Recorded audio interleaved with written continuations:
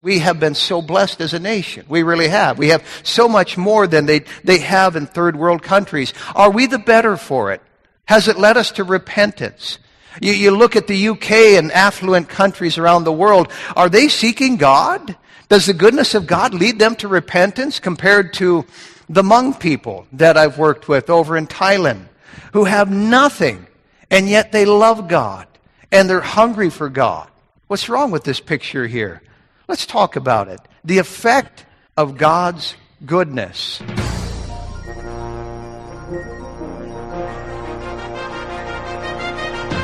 The Bible says that the gospel of Christ is the power of God unto salvation.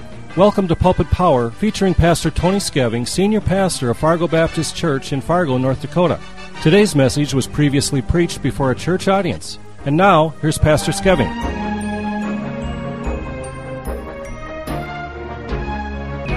Well, let's take our Bibles, please, and turn to the book of Romans, which is familiar territory to us, and actually the second chapter, which we covered a few months back, but I really feel like we need to back up because there's a verse here, and it's a misunderstood one, I think. It's a misunderstood passage, and so this is a textual message. We're really just looking at one text, and it's a truth that is too powerful to fumble. And so we want to get it right because it really has some ramifications associated with it. In Romans chapter 2, beginning in verse number 3, it says, "And thinkest thou this, O man, that judgest them which do such things and doest the same, that thou shalt escape the judgment of God? Or despisest thou the riches of his goodness and forbearance and longsuffering, not knowing that the goodness of God leadeth thee to repentance?" What is that talking about? The goodness of God leadeth thee to repentance. Well, I thought I knew what it was talking about. You may have thought you knew what it was talking about. But we really want to know the effects of God's goodness. And so we're going to talk about it. Let's pray before we begin. Father, we come before thee at this time. We pray that thou wouldest just please bless this time of study of thy word with an admonition attached. And Father, we just pray that you would help us to understand this verse, this passage, this truth, that we might apply it right. And Father, I just pray now all of this in Jesus' name. Amen. As the old-time preacher once said, I'm going to tell you what I'm going to tell you. And then I'm going to tell you. And then I'm going to tell you what I told you. Okay? You follow me? I'm going to tell you what I'm going to tell you, but then I'm going to tell you. And when we're done, I'm going to tell you what I told you. As we look at verse number 4 and we see these words, the goodness of God leadeth thee to repentance, we often think that if God is good to somebody, if God is a good blessing God to the sinner, that sinner will repent. I preached through this recently. And afterwards I got to thinking, is that really what that verse is saying? Is that the primary application? Is that the foundational truth? Is that the fundamental message and really the prime thought behind that verse? What got me thinking is my association with somebody in the past and more recently that I've been trying to help along, if you will. And this person I could say is a bit estranged from God and is on the outs with God. And so I've tried to emphasize to them God's blessings. And thinking the goodness of God will lead them to repentance, it has not. It's kind of led to a yawn. It's like a whatever. As you point this out to people, God is so good, you would think, well, they're going to repent. But quite often I see just the opposite. And so I take a look at this and I say, am I reading this right? Have I preached this right? And I've preached it for years. I know a number of preachers who've preached it the same way, that when God is good to lost people or sinful people or even Christian people who are on the outs, they'll repent. And we take this verse as a principle that teaches that.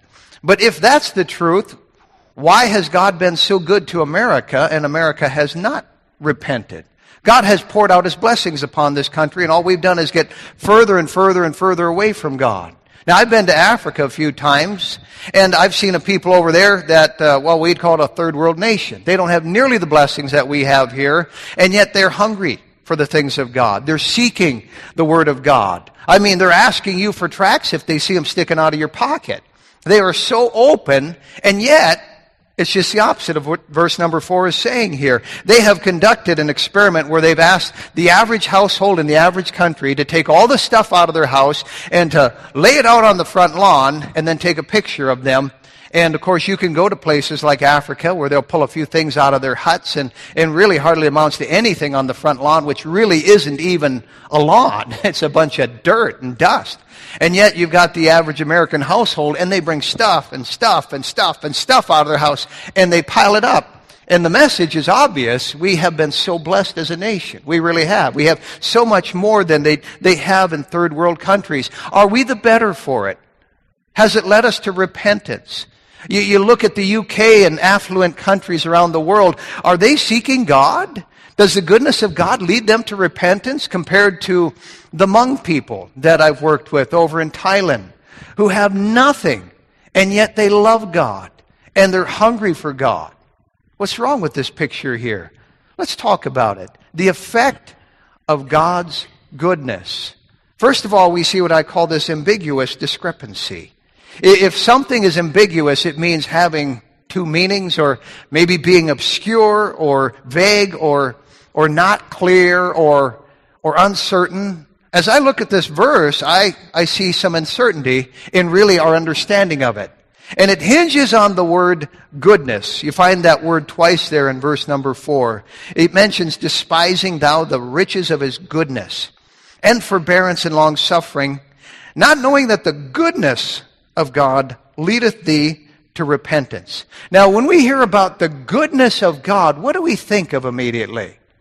Well, we think of his goodness to us, don't we? God being good to us, let's just call it this way, a.k.a. also known as his blessings. God's blessings to us, and us being benefactors of those blessings. We're recipients of those blessings. They're favors from God. God's kindness is bestowed upon us, and we receive all this stuff from God. And that, my friend, apparently leads us to repentance. Is that the truth? No, it's normally the opposite. What I find quite often is people who take and take and take become ungrateful.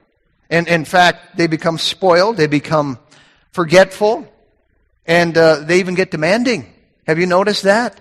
I don't just think I should get that, I demand I get that. And somebody who takes and takes and receives and receives, they get very self-centered. There is a principle taught in the Bible, and it's a powerful one. I preached a whole sermon on it one time, just this one verse. Luke 12:34, where Jesus says, "For where your treasure is, there will your heart be also." What Christ is telling us here is that the thing you give toward, the thing you invest in, your heart follows. You parents, those of you who have invested in your kids from the time they were born, and you give, and you give, and you give, and they take, and they take, and they take, and they take. Well, where your treasure is, there will your heart be. Those of you who fought in the military, you're going to be somewhat patriotic, I would assume, because where your treasure is, there will your heart be. That place you work at, I might not care about it that much, but you sure do. Or your business, whatever it might be. Where your treasure is, there will your heart be also. That is a principle. You can take two spouses, and one is selfish and self-centered, and let's just say it's the guy. And the gal, she's very giving. And so she gives, and she gives, and she gives. And he takes, and he takes, and he takes. Guess who's going to love more in that marriage? Oh, you say the one who's getting and get. No, it's just the opposite of what we think. Where your treasure is, there will your heart be. The one who's been investing and pouring out forbearance and patience and love. They're going to have something invested now, and their heart's going to follow. Where your treasure is, there will your heart be also. So let's go back to this business of the goodness of God, his giving to us apparently, leading us to repentance. As I looked at that, I thought, we better dig into the Word, okay? Let's take a look at the Greek. You know what the word goodness there means? The goodness of God leadeth thee to repentance. Amongst other things, in the Greek language, here's what it's talking about. Don't miss this. Moral excellence. Moral excellence in character and demeanor. Now, whose moral excellence? Ours? Are you kidding? There's none righteous, no, not one. We are sinners. We're talking about the moral excellence in the character of God. We're talking about the goodness of God meaning His holiness, His righteousness, His greatness. That's what we're talking about here. Not His giving, but the fact He has these attributes that, I guess, describe Him as good. Remember when the rich young ruler came sliding into Christ and said, "Good master, what good thing must I do to inherit eternal life?" In Mark 10:18, Jesus said unto him, "Why callest thou me good? There is none good but one, that is God." Of course, the cults jump all over this and say, "Well, look at Jesus is saying He's not good." Are you kidding? That's not what He's saying at all. He says in another place, "Who convinceth me of sin?" He was good. He was sinless. And He's not inferring here He's not good. He's inferring here He is God. If there's none good but God, and you're calling me good, connect the dots, okay? It equals up to the fact that Christ is good. But notice, Jesus says there is none good but God. Was He talking about God being good for giving stuff away? No. He was talking about His moral character here. His attributes, the fact He's excellent. There is none good but God. In other words, righteous. God is righteous, and there is none righteous but God. So think about it here. If this verse is talking about the goodness of God giving us blessings, leading us to repentance, has America's prosperity turned us to God? No. Has America's prosperity led to repentance? No. Just the opposite. Here's God. He gives us wealth. He gives us freedom. He gives us nice houses, cupboards full, money in the bank, good health. Does that lead us to repentance? Does that make us repent? No, that doesn't lead us to repentance at all. In fact, God gives us wealth and it turns us from repentance. God gives us blessings and it turns us from repentance. Freedom, nice clothes, full cupboards, and it turns us from repentance. If you just look at history, folks, you've heard of the Industrial Revolution in this land and in this country and how when that took place, I mean, we began to prosper incredibly. It led to the gay 90s. Different kind of gay 90s than you might be thinking of if you're younger, but back in the 1890s, they were called the gay 90s. Well, shortly after all that reveling and all that gaiety, we find ourselves embroiled as a nation in World War I. It's a sobering time. It sobers us up. But we have a short memory, because shortly after we get humbled, we're in the roaring 20s. And there we are partying hardy again until, whoops, the Depression sets in. Do you see God's hand in any of this, by the way? A World War II following that and humbling us even further, sobering us up. I'm telling you, prosperity takes us away from God. Humbling and sobriety gets us on our knees and toward God. I came back from Greece in March, and Greece was a country years ago that intellectual thing. You know, into the intelligentsia and the halls of higher learning. And knowledge is king. And so they're full of intellectual pride, or they were at least over there. And of course, money abounded and all that until the economy collapsed. If you follow the news, you know that happened sometime. And I'm telling you, the people over there are so humbled. It's really staggering here. You know, if you even look at the FM area, and you even knock doors as some of us do, and you're in affluent neighborhoods, and then you're in humble neighborhoods, you know, you might be more apt to be able to talk to the blue-collar guy who's outside washing his own car about the things of God than the affluent guy who has a BMW in the driveway that he takes to the car wash, who really doesn't need God. It's not the goodness of God in that way that leads to the repentance. They've even proven that those who are prosperous give less than those who basically are the common man. You know, it's not wealth, it's not blessings, it's not prosperity that really brings about repentance. It's adversity. It's trials. It's turmoil. I'll never forget in the early 90s, and we were in the old building back then, and our nation kind of just plummeted into this war out of nowhere, the Gulf War. And, well, I'll tell you what, the whole town was sober. And we saw church attendance go up in our church even at that time. It's like, what's going on? People were shook up. We saw it again in 9/11. That kind of thing leads people to repentance. I don't think verse 4 is saying God's blessings upon us lead to repentance.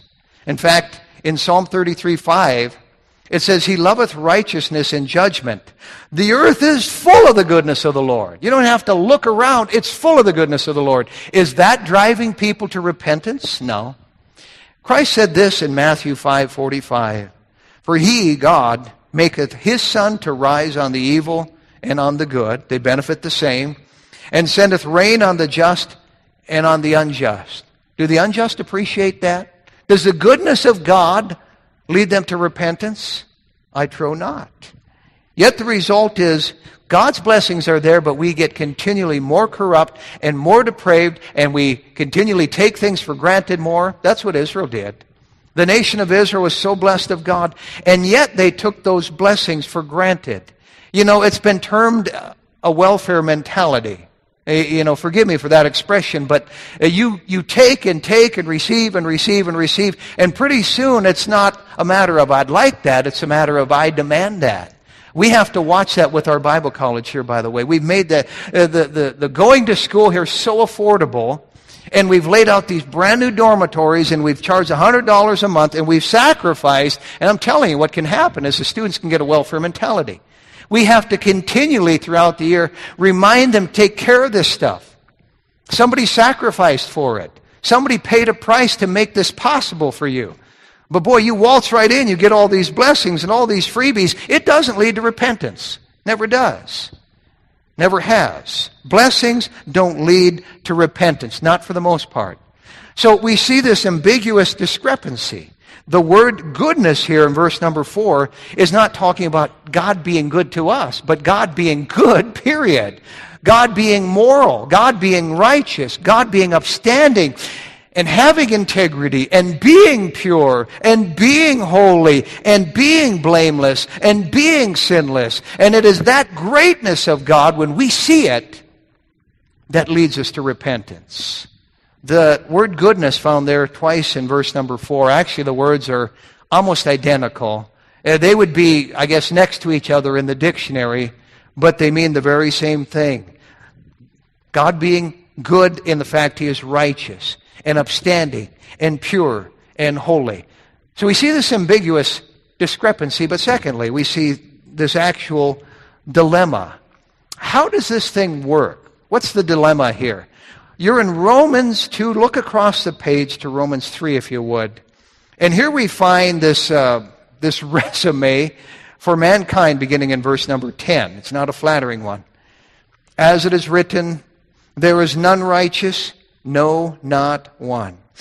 There is none that understandeth. There is none that seeketh after God. They are all gone out of the way. They are together become unprofitable. There is none that doeth good, no, not one. Their throat is an open sepulchre. That's like a grave. With their tongues they have used deceit. The poison of asps or snakes is under their lips, whose mouth is full of cursing and bitterness. Their feet are swift to shed blood. Destruction and misery are in their way.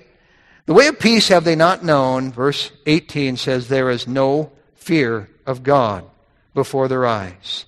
The problem with society is verse 18. There is no fear of God before their eyes. They do not repent because they do not see the greatness of God. And because they don't see the greatness of God, they don't realize who they're dealing with. Bottom line is no repentance. You've got God who's holy and righteous and powerful, all-powerful. He is just. He is faithful. He is love. He is mercy. He is kind. He's all those things. But we don't see that. When we do, when my badness comes alongside of God's goodness, suddenly we realize, oh my, there's a contrast here. God is holy. I need to repent. He's not cool with my life. He's not okay with this stuff that I'm doing. The greatness of God leadeth us to repentance. I realize I need to repent. When my imperfection comes alongside of His perfection, when His glory comes alongside of my depravity, when His eternality comes alongside my temporariness, His omnipotence comes alongside of my weakness, His omnipresence comes alongside my being in one place at one time, then I realize, oh my, I'm dealing with a great God here. I'm dealing with an awesome God here. In fact, look in Isaiah chapter 6, if you would. This is a classic example of what I'm talking about here. Isaiah, the prophet, is perhaps the holiest man alive at the time in which he lived, at the time in which he prophesied. He was God's man, wrote 66 chapters of the Bible, powerful prophet. And yet, he gets a glimpse of the glory of God and realizes what he is. And by the way, he's not the only one. John the Revelator, the holiest man at his time, fell on his face as one dead when he got a glimpse of Christ in his glorified body. When Daniel, the holiest man alive at his time, got a glimpse of the glory of God, there was no breath in him anymore. It's like the wind was knocked out of him. Well, here's Isaiah in Isaiah chapter 6. And in verse number 1, it says, or he says, "In the year that King Uzziah died, I saw also the Lord sitting upon a throne high and lifted up, and his train filled the temple." Isaiah is about to see God in a light that he had never seen him before. And of course the question here would be, well, why didn't he see it before? I don't know if there's a little hint in verse number 1 about Uzziah dying. But Uzziah was a great king. I think he ascended to the throne when he was only 16, and he ruled longer than any other king in Judah, I think 52 years. And he was a great man, he really was, and maybe so great that Isaiah's eyes were on him. And it took the death of Uzziah for Isaiah to really, now I can see God. Uzziah was in the way, but I see God in a way I've never seen him before. So he sees God in verse number 1, sitting upon a throne, high and lifted up, and his train filled the temple. Above it, that is his throne, stood the seraphims. These are angelic beings. Each had 6 wings, and with 2 or 2 he covered his face, and with 2 he covered his feet, and with 2 he did fly. And one cried unto another and said, "Holy, holy, holy is the Lord God of hosts. The whole earth is full of his glory." And the posts of the door moved at the voice of him that cried, and the house was filled with smoke. And then said I, says Isaiah, "Woe is me, for I am undone, because I am a man of unclean lips, and I dwell in the midst of a people of unclean lips. For mine eyes have seen the King, the Lord of hosts." Here he is, a good man, a holy man. But when he saw the goodness of God, he repented. He realized what he really was here. When we see God's goodness and his righteousness next to our insufficiency and our depravity and our shame, it leads us to repentance. It's not because our plate is full and our stomach is full and God's been blessing us that I think I'll repent here. I don't think so. But when my littleness gets alongside of God's greatness, we realize what he is. And that goodness leadeth us to repentance. When his greatness comes alongside of my patheticness, I realize what a great God I have. You know what churches need? Churches need a revival of the greatness of God, don't we? We really need to see God high and holy and lifted up because we lack a fear of God. You see these people, or especially these young people with their T-shirts that say "no fear." That's their problem.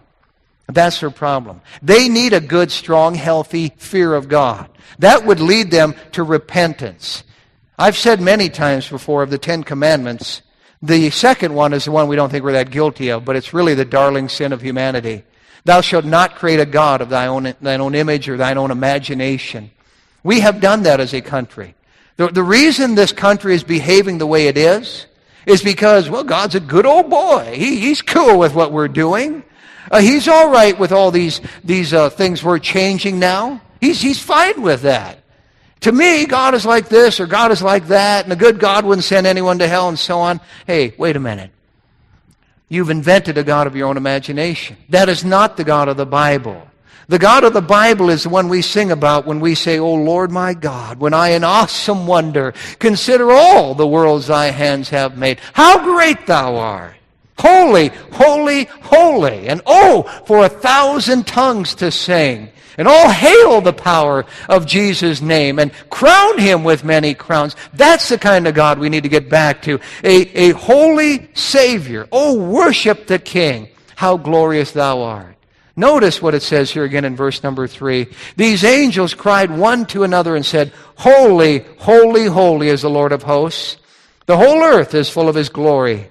And the posts of the door moved at the voice of him that cried, and the house was filled with smoke. And then said I, Woe is me, for I am undone, because I am a man of unclean lips, and I dwell in the midst of a people of unclean lips, for mine eyes have seen the King, the Lord of hosts. Leave it to man to cheapen God, to lessen his greatness and his glory. The effects of God's goodness, his majesty, is what leads us to repentance. And we need to point out God's greatness.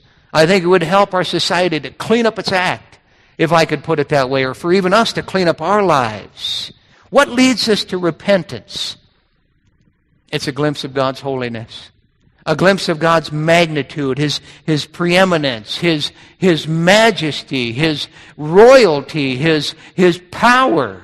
That's what leads us to repentance. We need to forget about ourselves and magnify the Lord and worship Him. We serve an awesome God.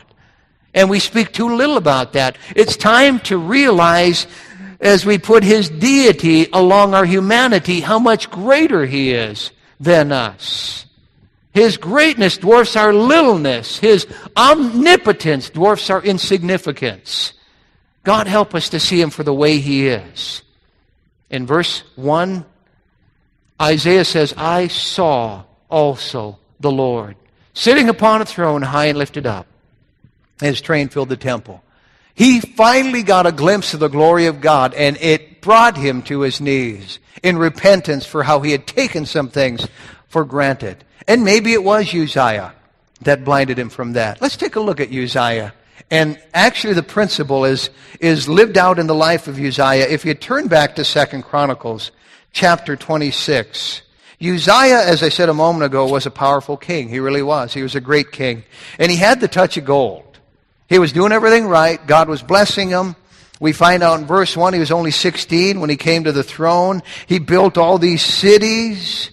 He did that which was right in verse 4. He sought out the prophet, according to verse 5. He warred against the Philistines and won, according to the next several verses. In verse 9 or 8, you find that the Ammonites are giving him gifts. The Egyptians are as well. And he's building towers in Jerusalem. And he's fighting with 600 and some thousand men. And he's preparing for them in verse 14, all these shields and spears and helmets and all these inventions. And verse 15 says that he made in Jerusalem engines, invented by cunning men, to be on the towers and upon the bulwarks, to shoot arrows and great stones withal. And his name spread far abroad. For he was marvelously helped by who? By God. But notice the rest of the verse. Till he was strong. That word till tells us something. It's a hint there. Verse 16 again says, but when he was strong, his heart was lifted up to his destruction. For he transgressed against the Lord his God and went into the temple of the Lord to burn incense upon the altar of incense. Old Uzziah was on a roll. He was on a roll. He could do no wrong. Everything he touched turned to gold. He was Midas. Till he was strong. The blessings of God did not lead him to repentance. Just the opposite here. It gave him a big head. God had to humble him. There are another number of other examples. We could talk about Hezekiah, another good king, but he got proud. You know, when it comes to trials versus blessings, it's the trials that drive us to God, that drive us to our knees, that drive us to repentance. It's not the blessings. It's the adversity. With the blessings, it's easy to get fat and sassy, isn't it? And kind of forget God. You know, when Moses went up onto the mount to get the 10 Commandments, there was lightning, there was fire, there was smoke, there was earthquakes. And the Bible says that the Israelites down at the base, they trembled exceedingly. They said, you go up and talk to him, Moses. We'll just stay down here. They had a fear of God, and it was healthy. Later on, we find them getting 3 square meals a day and kind of just lollygagging and hanging around. And they get lazy and fat and sassy and lippy and spouting off. And God's goodness did not lead them to repentance. Did God's goodness lead Solomon to repentance? I mean, you talk about a guy who just had it all. And I mean, he could do no wrong. You talk about the touch of gold. He had all that wealth and all that power, all these servants and all these blessings. God just blessed him abundantly. Did that lead him to repentance? Just the opposite. I mean, he started doing outrageous things. He's turning his back on God, marrying heathen women, sacrificing his children to devils like the heathen were, guilty of idolatry, splitting the nation. I mean, you name it. He went south when the blessings of God came upon him. We get bolder, unfortunately, and we get sassier when things are going well. Familiarity can breed contempt, by the way. You get too familiar with God, it's not a healthy thing. There is a good, healthy fear of God that we need to have, lest we get a swagger, unless we get spunky, unless we get to thinking we're something.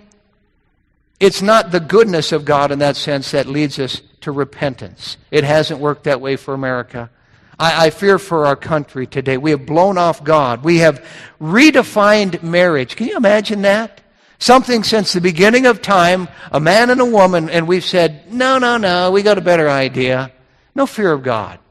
The reason millions of unborn babies have been aborted is because we have no fear of God. We think God's cool with all this stuff we're doing, and God's a good old boy, and there'll be no problem here. Hey, no fear, no repentance. That's the problem. We read in 2 Corinthians 5:11, knowing therefore the terror of the Lord, we persuade men. Now, I don't get up here every sermon and preach on the terror of the Lord. You know that. But we need a balance. Knowing the terror of the Lord. Society needs to know the terror of the Lord. Society needs a wake-up call. You know what it's going to be, by the way? During the 7-year tribulation period. That's when they're going to finally get a glimpse of God, and they're going to call for the rocks to fall on them and hide them from the face of the Lamb that sitteth on the throne. That's when we'll get that healthy fear of God. It's the fear of the Lord that is the beginning of wisdom. It all starts with that. You know, for 20 and a half years, I took my cue from society as a lost young person. I took my cue from the television set. Or the big screen, if you will. Or the songs I listened to with the message in them. I took my cue from my peers. From the teachers in the school there. From society. And you know what? It was all kind of a big joke. No problem, no God, no fear. Psalm 36:1 says, the transgression of the wicked saith within my heart that there is no fear of God before his eyes. The day came for me, thankfully, when finally some scales fell off.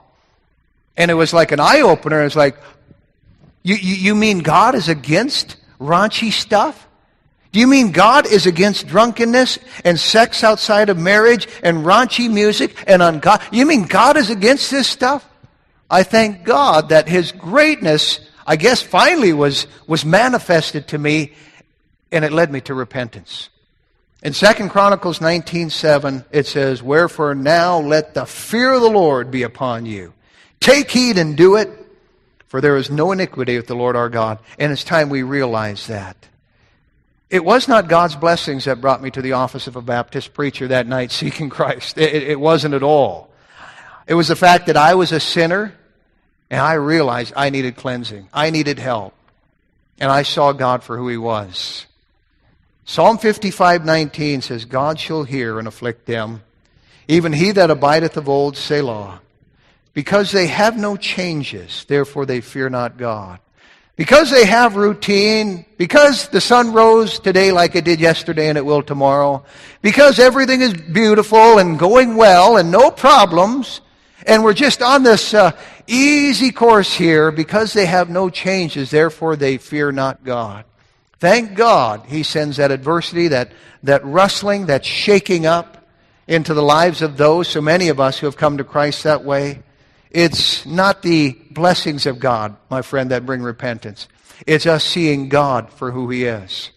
We see, first of all, this ambiguous discrepancy, this actual dilemma, and finally, this approaching directness. What should our approach be, considering that people are clueless when it comes to who God is?